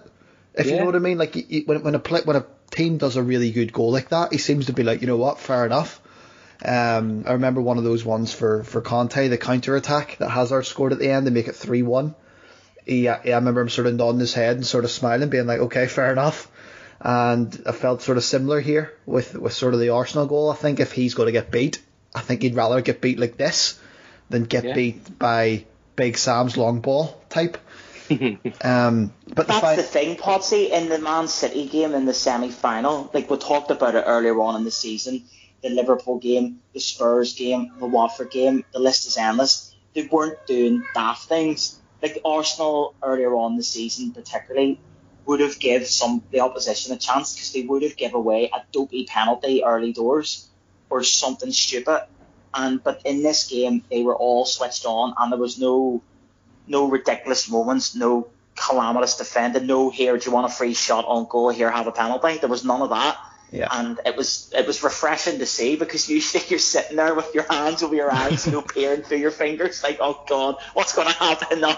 Yeah. But there was none of that. Like, and then even the goal they scored, the wonder goal with the 18 touches, when they were playing it out from the back, you're sitting there and you're like, oh, should we be doing this? Because like we don't have those players, with the guile and the way that the City players, for example, can caress the ball and all that sort of stuff, and it's so slick. And you're sitting there going like, should we be doing this? Because with the things that have happened to Arsenal in the past, it would be our luck that somebody would trip over their own feet or something like that. Yeah. Raheem Sterling would run through the score, but it all paid off. And as you say, Pep Guardiola was actually like, I'm okay with this. Like, I mean, it was an unbelievable goal. It was like Wenger ball back in the day. It was unbelievable. It's funny as you're talking about Arsenal playing out from the back. Especially against City, it's sort of something you don't really expect a team to do. I mean, Real Madrid done it the other day and conceded almost immediately from how strong and how fast the City press is. So that's what I feel makes it even more impressive. This is the type of play which almost plays into City's hands, the way they press. But Arsenal done it so well that it worked. But you moved on to the final. You had Arteta, Lampard. I thought it was a brilliant final. A brilliant final in terms of the two young managers and stuff. And before we go into that, I just want to say something. I was listening to a podcast the other day from Cathedral of Sport. They're a couple of new guys who've got a podcast out. It's very good. But they mentioned something in passing, and I thought it was a brilliant point. They were talking about teams giving younger managers a chance. You know, Lampard coming in at Chelsea, Arteta coming in at Arsenal, even as of yesterday, Pirlo going in at Juventus, rather than the usual merry-go-round of managers which teams seem to hire. So, I mean, it was a really interesting FA Cup final, I thought, from that perspective, with two young managers, with two sort of legends or icons at their club. But I didn't think it was the greatest game in the world. I felt it was settled by a brilliant piece of magic from Aubameyang. Chelsea really unfortunate with the injuries. Thought the referee had a disaster with the red card. But regardless of anything, I felt the moment of magic deserved to win the cup for Arsenal. Happy enough, of course, with how the season ended, and obviously winning the cup put Spurs into the qualifying stages, which I'm sure you're delighted about, Neil. Mm-hmm. Listen, I don't give a monkeys about Spurs, but what I will say about the FA Cup final, I see all that stuff you said, the ref having a nightmare, the injuries, the Chelsea players and stuff. I do not give a toss. It was just about winning. I didn't care how we played as long as we had our hands on that trophy at the end. Again, you know, when they went 1-0 down, if that had been maybe early doors in the season, they'd have panicked and it would have collapsed. That would have happened. You would have found within 25, half an hour, there probably would have been 2 or 3 down. But, you know, they stuck at it, stuck together. They didn't, you know, change their game plan because they were targeting Azpilicueta, and you could see that before the penalty. And then obviously they got in behind, and then he brought him down and stuff. So they didn't panic. They stuck to their game plan, and it paid off because obviously they won in the end. And the finish from Aubameyang, he scored the second goal, and you're just flipping well, break the bank for this boy, pay him £1 million a week. I don't care, just make sure he signs the damn contract. I mean, do you know what, right? You'll get players that will come through your club, you know, every so often, and it's the same whether it be Arsenal, Man United, Chelsea, Spurs, Aston Villa, Accrington Stanley. It doesn't matter. You'll get a player that comes through where everybody just loves. And, you know, with Arsenal, you've had Ian Wright over the years, you've had Thierry Henry, and it's just like this boy is he is in that regard, you know, over legendary, predatory out-and-out strikers.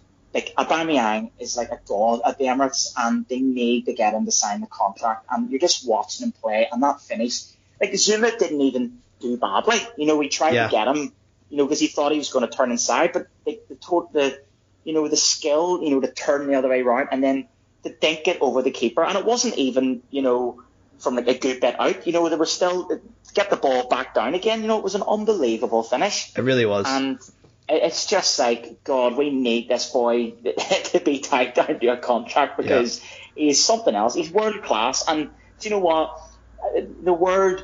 The two words, the phrase world class is batted around far too much, but Aubameyang is world class, and you can see the difference that he makes to the team. Any club in Europe would take him in a heartbeat, anywhere. Yeah, Mernsey, obviously you're a striker yourself when you play. You'd be delighted with that finish, of course, and happy with the FA Cup in the end to finish your season. Oh, absolutely, yeah. Because it's when you have a bad season in the league, a lot of the time you'll never remember where a team finished. Would it be anywhere from second, really? I mean, it doesn't even matter if you finish second or eighth. Half the time in 5 or 6 years' time, you're never going to remember where each team finished, but you'll remember the FA Cup. So although we had a disaster in the league, to finish with a piece of silverware, another trophy, it's brilliant. Absolutely loved it. And the touch on Aubameyang as well. As much as the contract, a lot of people say because of his age and the length of the contract and the amount that they want to pay him, you could have an Ozil situation, but I don't think that's going to be the case because, as Neil said, everyone loves him, be it the fans, the manager, the players. He's just top class. He's got a great presence about him, and he's very, very fit. For the age he is, I'm going to scud him here, but he doesn't get injured much. And we're not going to find a player. If we add up the cost of his contract over the next 3 years, we're not going to find a player for that money, and then the wage you would have to pay him. You'd be I think I've heard values of around 40 million his contract will cost us for the next 3 years, but you're not going to find a player that good for 40 million. Yeah. And I think he needs 100%, break the bank, get him signed up. I mean, I genuinely think it's done. Just from wee hints from the Arsenal admin team, the amount of times yesterday and the day before they've tweeted about Aubameyang, I think it's 3 or 4 times now in a row. Yeah. He himself has tweeted about being at home and picture him at the Arsenal and stuff. So yeah, I think get him signed up is just absolutely crucial for going into next year. And I was chatting to someone today who made a good point and said that you try and sign another top class player who's thinking about coming and joining Arteta's project, you're not going to.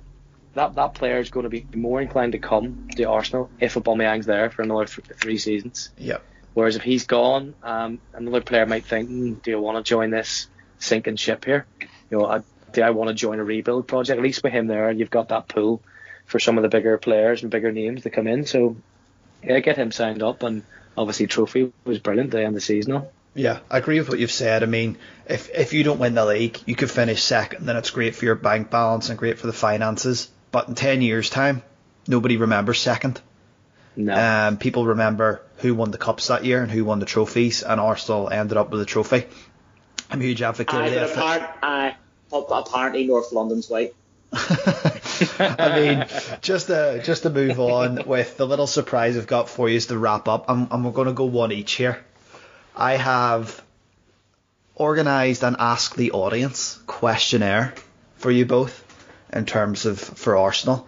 So the first question is for you, Neil, and it was submitted by Alan at AlanQLM on Twitter.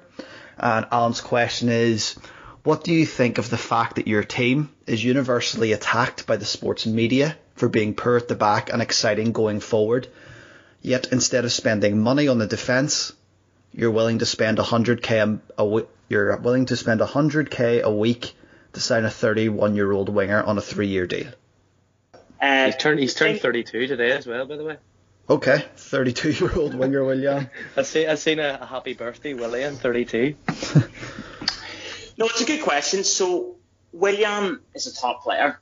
He is a top player, and he's a free transfer.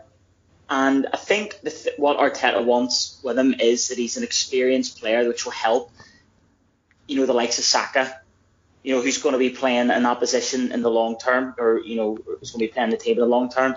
And so Willian, if it's confirmed, I'm not going to say it's definitely happening until I always maintain until I see them standing at the Emirates with the shirt on, holding the scarf. That's when I know it's definitely happening. Willian will be a good signing if it happens because he's experienced, he's a winner, and he is still a very good player.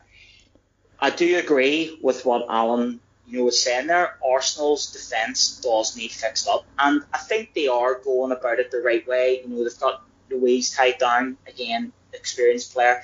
If they get what Arteta wants to do drilled into the players, like they did do for the Man City game, where they are fully concentrating and stuff, that's a plus. They've brought Saliba in, who I don't want to put too much pressure on the young lad, but he is a monster. Like the size of him, that's something that Arsenal have lacked for years. Is like a big strapping centre half, and you know what you'd probably say the last big strapping centre half. Now I know Mertesacker was big tall defender, but he was one like playing the ball out from the back and all that sort of stuff. Like a big combative centre back. You're talking Sol Campbell, Kolo Touré. Like it's been a good while since Arsenal have had that. So Saliba, they seem to rate him highly. He's coming in to be linked with another couple of players. But I do agree they do need to shore up at the back. But I have full confidence that under Arteta they will do that. But I think had Willian involved a fee where we had to sign him, to pay to Chelsea to sign him, I don't think that would have happened. But you'd be madness to turn down signing Willian, because again, like Mearnsey said about Aubameyang, he's like really fit and stuff. So is Willian, and he'd be a good signing even for the short term, maybe a couple of seasons or whatever. But that can only benefit Arsenal in the long run, especially now because we're going to be in Europe next season as well, in the Europa League, and that's a load of extra games. And if you want to challenge, whether it be in the league where the win trophies finish top four, you do need a big squad. And who in their right mind is going to turn down signing a world class player like Willian's quality? Do you know what I mean? So it'd be madness. But I do get what he's saying. We do need to show up the defence, but I have no doubt that we will. Okay. Bring back Tony Adams. Mearnsey, one for you. With the potential arrival of Willian, are you worried that could stifle the growth of a Saka or Reece Nelson and any younger players that could potentially be coming through? Yeah, it's a good question. Yeah, it's like I see the point. Yeah, but I don't think so, because I've touched on it once or twice there that you need to have a big squad. There's games where we have played. I think Villa was a proper nail in the coffin for me with how poor our squad is. He made about 6 or 7 changes, and the players coming in just aren't good enough. When we're bringing in Kolasinac for, say, Tierney, the quality difference is massive. You've got up front, you take away Lacazette, you've got Nketiah, who's not a bad player, but we need to have squad depth. You need to have 1 or 2 players in nearly every position that can fight for each other. And also I think Bellerin's another good example where he had no one really pushing him except for Maitland-Niles, who's kind of used all over the show, and he didn't have an actual right back to push him. As soon as Suarez came in, Cedric was like, you could see Bellerin had to up his game a little, and Suarez started a few games as well. So I think it's good to have an experienced player and competition. So some of these young lads might just think, right, I've made it, I'm on 50, 60, 70,000 pound a week, I'm living the good life, I'm happy, and playing for a club like Arsenal, you need to be pushed. They need to be pushed right to the limit, and a good player like Willian's going to do that. And it's also a no-brainer as well. If you can get rid of Mkhitaryan, maybe an El Neni, there's around nearly 300 grand a week you've freed up. Yeah. So giving Willian 100 grand a week's no-brainer, like. Yeah. Okay, moving on, Neil. Should Aubameyang leave? Has Xhaka done enough to reclaim captaincy, or would and should Arsenal move in a new direction rather than backwards? Well, hopefully Aubameyang's not going to leave. I know what you mean, because obviously throwing the armband down, it doesn't exactly set a good example, does it? But Xhaka is a leader. But would he? But then, you know what? Like, whenever one of the games Aubameyang came off, near the end of the season, he handed the captain's armband to Xhaka.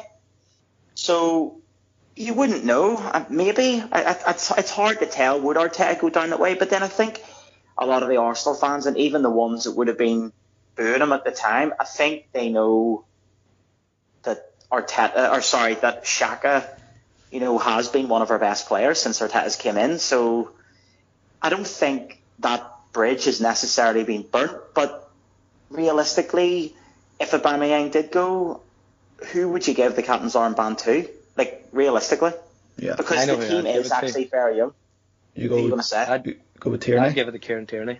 Yeah. Well, that's who long term, I could see him maybe being Arsenal captain in a few years' time. Maybe when he already has like the fans are already sold on him. Like I think him and Saka are the what's the word I'm looking for? The most shirt sales of the new top. Yeah, Kieran Tierney on the back is obviously Neil there as well. He's at his age, grown man, like still getting name and number in the shirt, like. But he's here. I'm actually wearing it right now. I have the shirt on with Tierney on the back. But that's it. He's literally just, a lot of the fans have just warmed to him. He's got that classic British sort of like mentality of just, shirt tucked in, get stuck in, gives everything for the team. Like, I could see him being a captain. I really could. Yeah. And if they're Puts going his to go stuff in a Tesco bag. Puts his stuff in a Tesco bag. Why not? He goes home and plays his PlayStation and stuff. He hasn't seen London. Everything he says is just brilliant. Like, he's just a top professional. So I could see them if they had to go down a different route. I could see Tierney. Okay. Yeah, I do think down the line Tierney has a good shout at being captain, but if Aubameyang left, I don't know whether or not they'd give it to him straight away. But if they did, I wouldn't be against that at all. But I think it would be Xhaka as captain and Tierney as vice captain. Yeah, that's what I think would happen. But I'm hoping that doesn't happen because I do not want Aubameyang to leave. Okay, the next question for you, Mernsey, is from Jimmy Ginge on Instagram. He has asked, do you consider it a flawed transfer policy to be going for a player like Coutinho when you still have Ozil on the books and you're already a force going forward and lack a proper defensive midfielder with the deal for Thomas Partey not being finalised yet?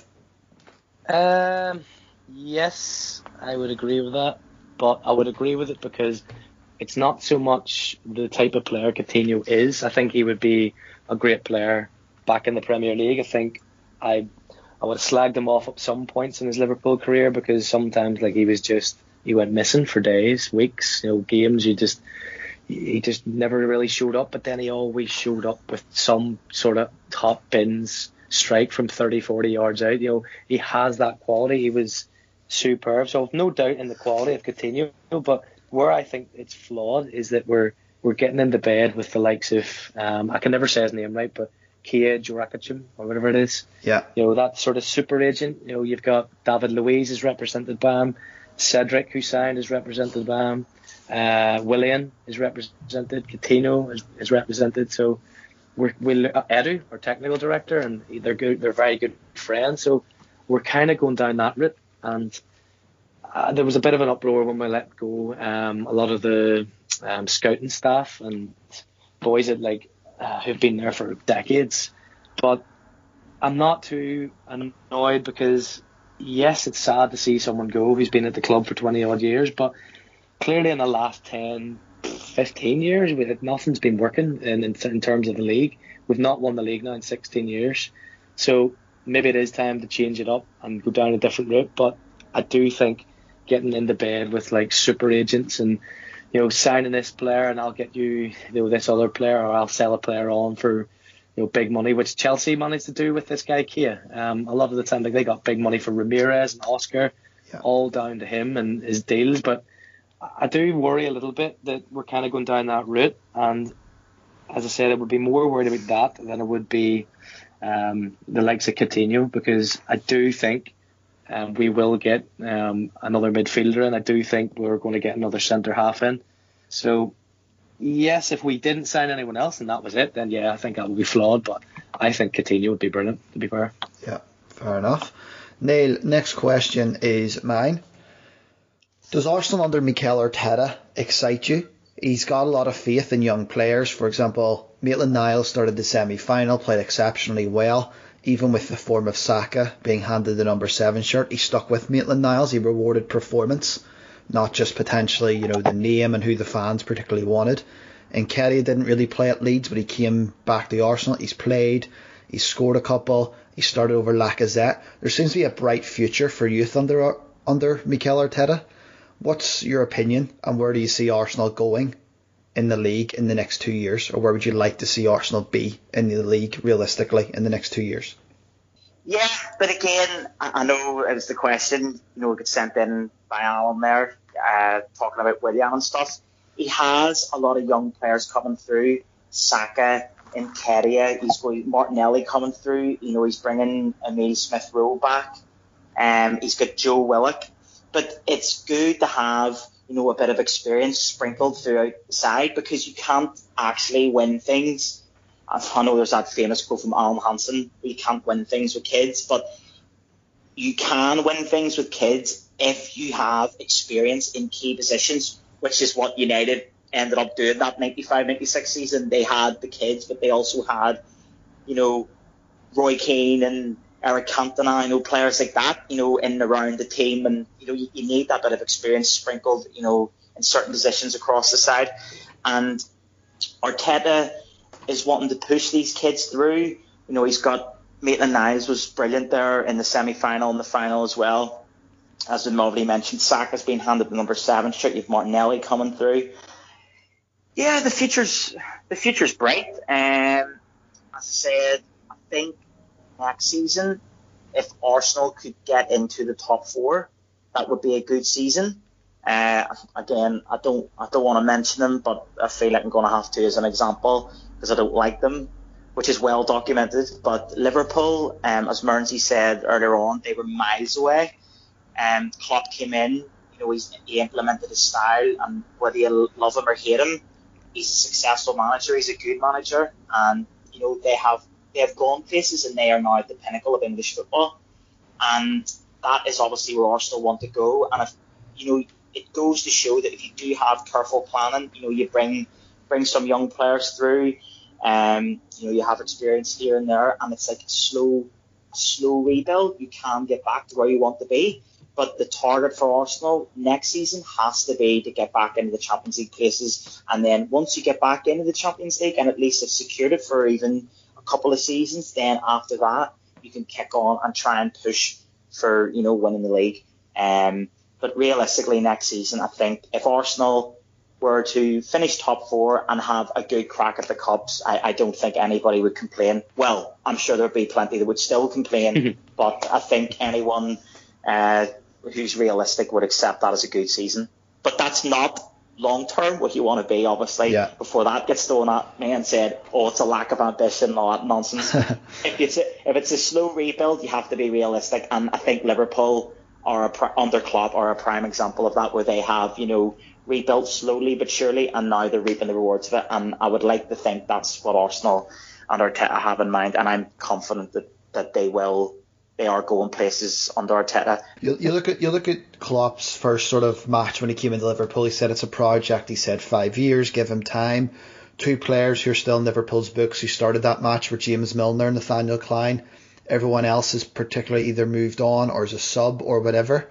Henderson didn't play that first match, but he's still there. And there is a bit of a overlap of what I look at Arsenal. I really do see something similar to Liverpool. You've got a manager coming in who's good with fresh ideas, who wants to change a philosophy, and he really does need the time and the backing and to move players on to get his own players in. So yeah, I do see that comparison. To finish up, Mearnsey, we've no more questions left, but I want to talk on particularly the PR own goal from Arsenal the other day. I think it's a bit of an injustice if we don't mention this. The laying off of the staff members, it hasn't gone down well. It doesn't look good, particularly after the finances announced from, and not so much having to go at players' contracts, because to me that's nonsense to blame players' contracts. This comes down to the owner, comes down to probably people at board level. It's pretty much been, after a very strong finish to the season, a very big high note for not only Arsenal fans but maybe neutrals who like to see strong big sides.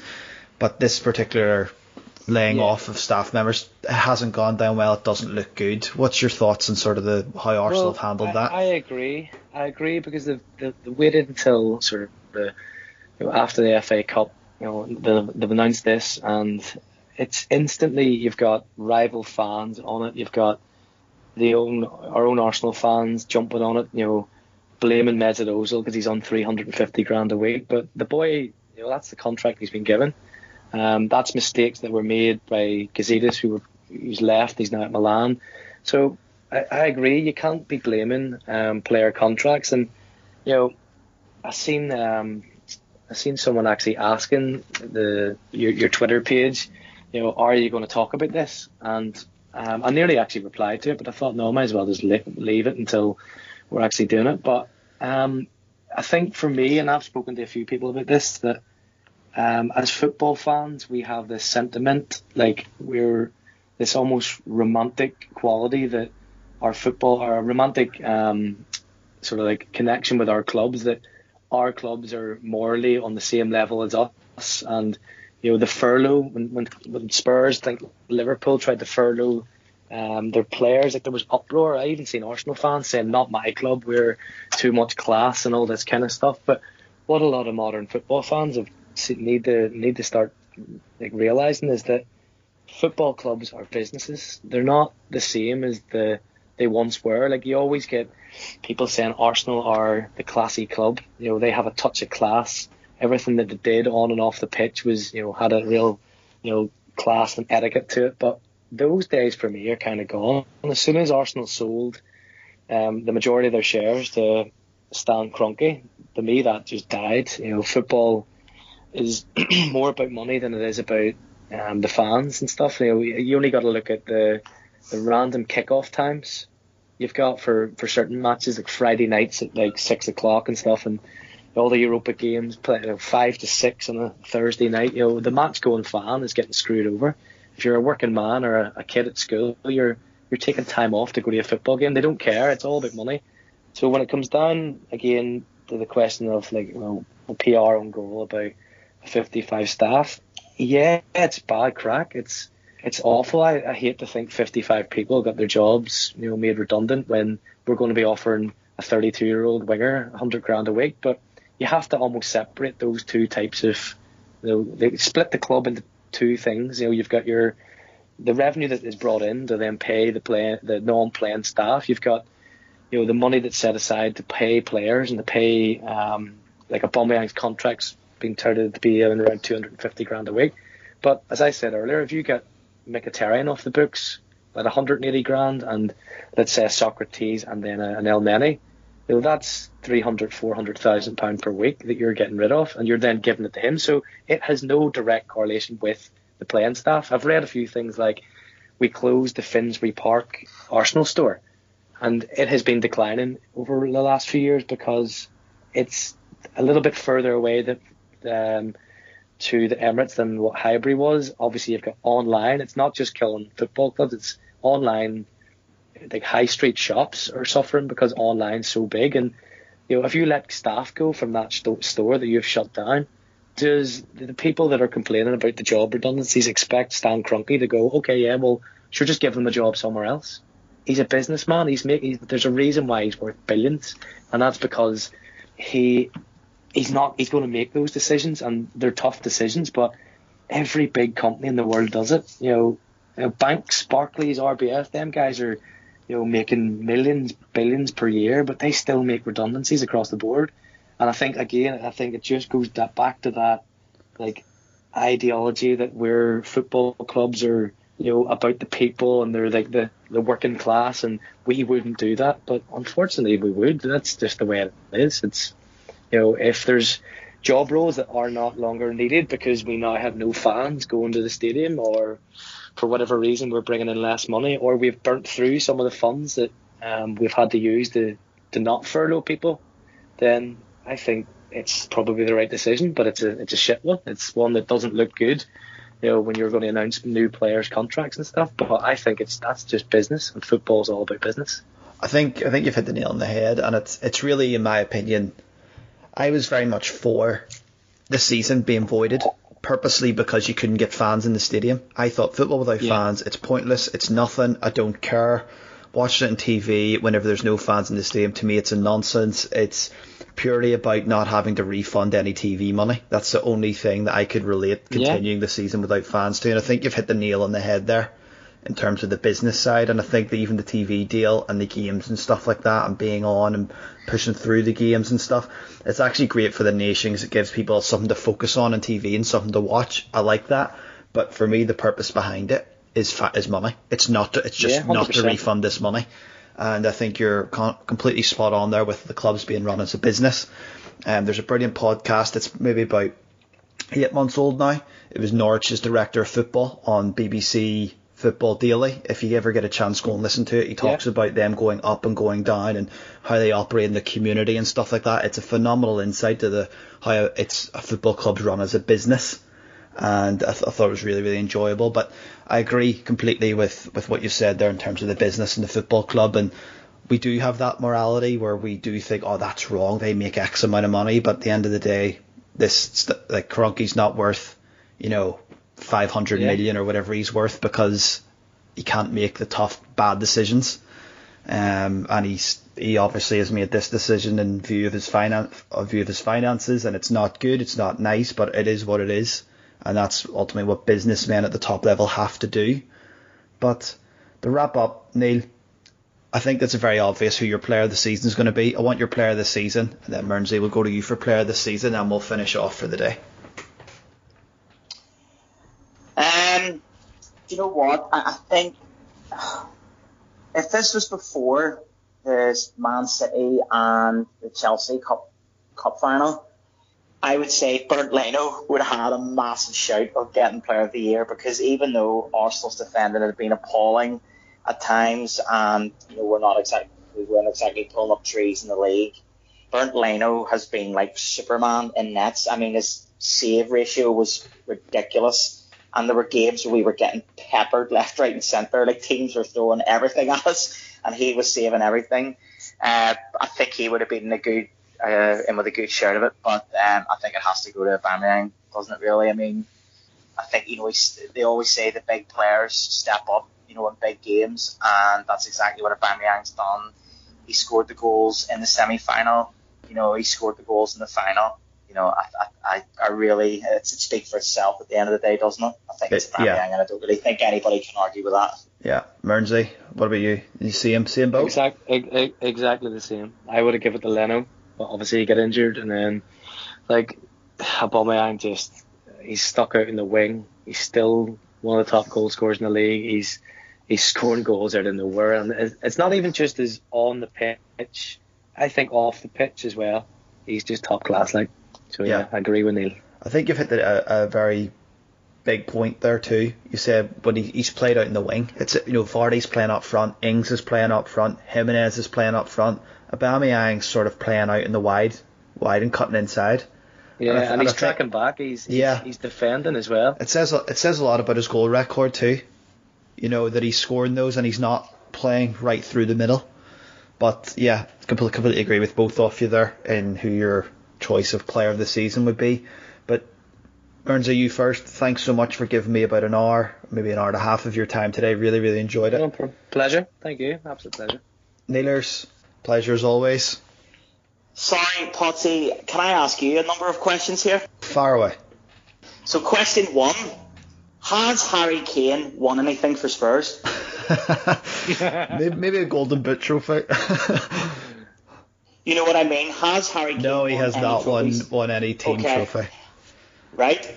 Has Matt Smith, an Arsenal youth team and reserve team player, played any minutes for the Arsenal first team? No, he has not. Has said player won the FA Cup? Said player has won the FA Cup. So has said player won more than Harry Kane, the best striker to ever play for Tottenham Hotspur Football Club? He has indeed. Thank you. We can end the show now. Oh, brilliant. Gentlemen, it's a pleasure. Neil, always nice for you to troll someone, whether it be Troy Deeney or a couple of Spurs fans. Never a chore. I told you, Arsenal will always get people in the long run. We might make loads of screw-ups ourselves, but football is a funny old game. And remember, I always hold a grudge, and don't forget. Pleasure, gentlemen. Enjoy the rest of your evening. You too. Cheers. Thank you for listening to the Pottscast with me, your host, Darren. Please follow us on Instagram and Twitter @the Pottscast. Thanks for your time. Stay safe and tune in next time.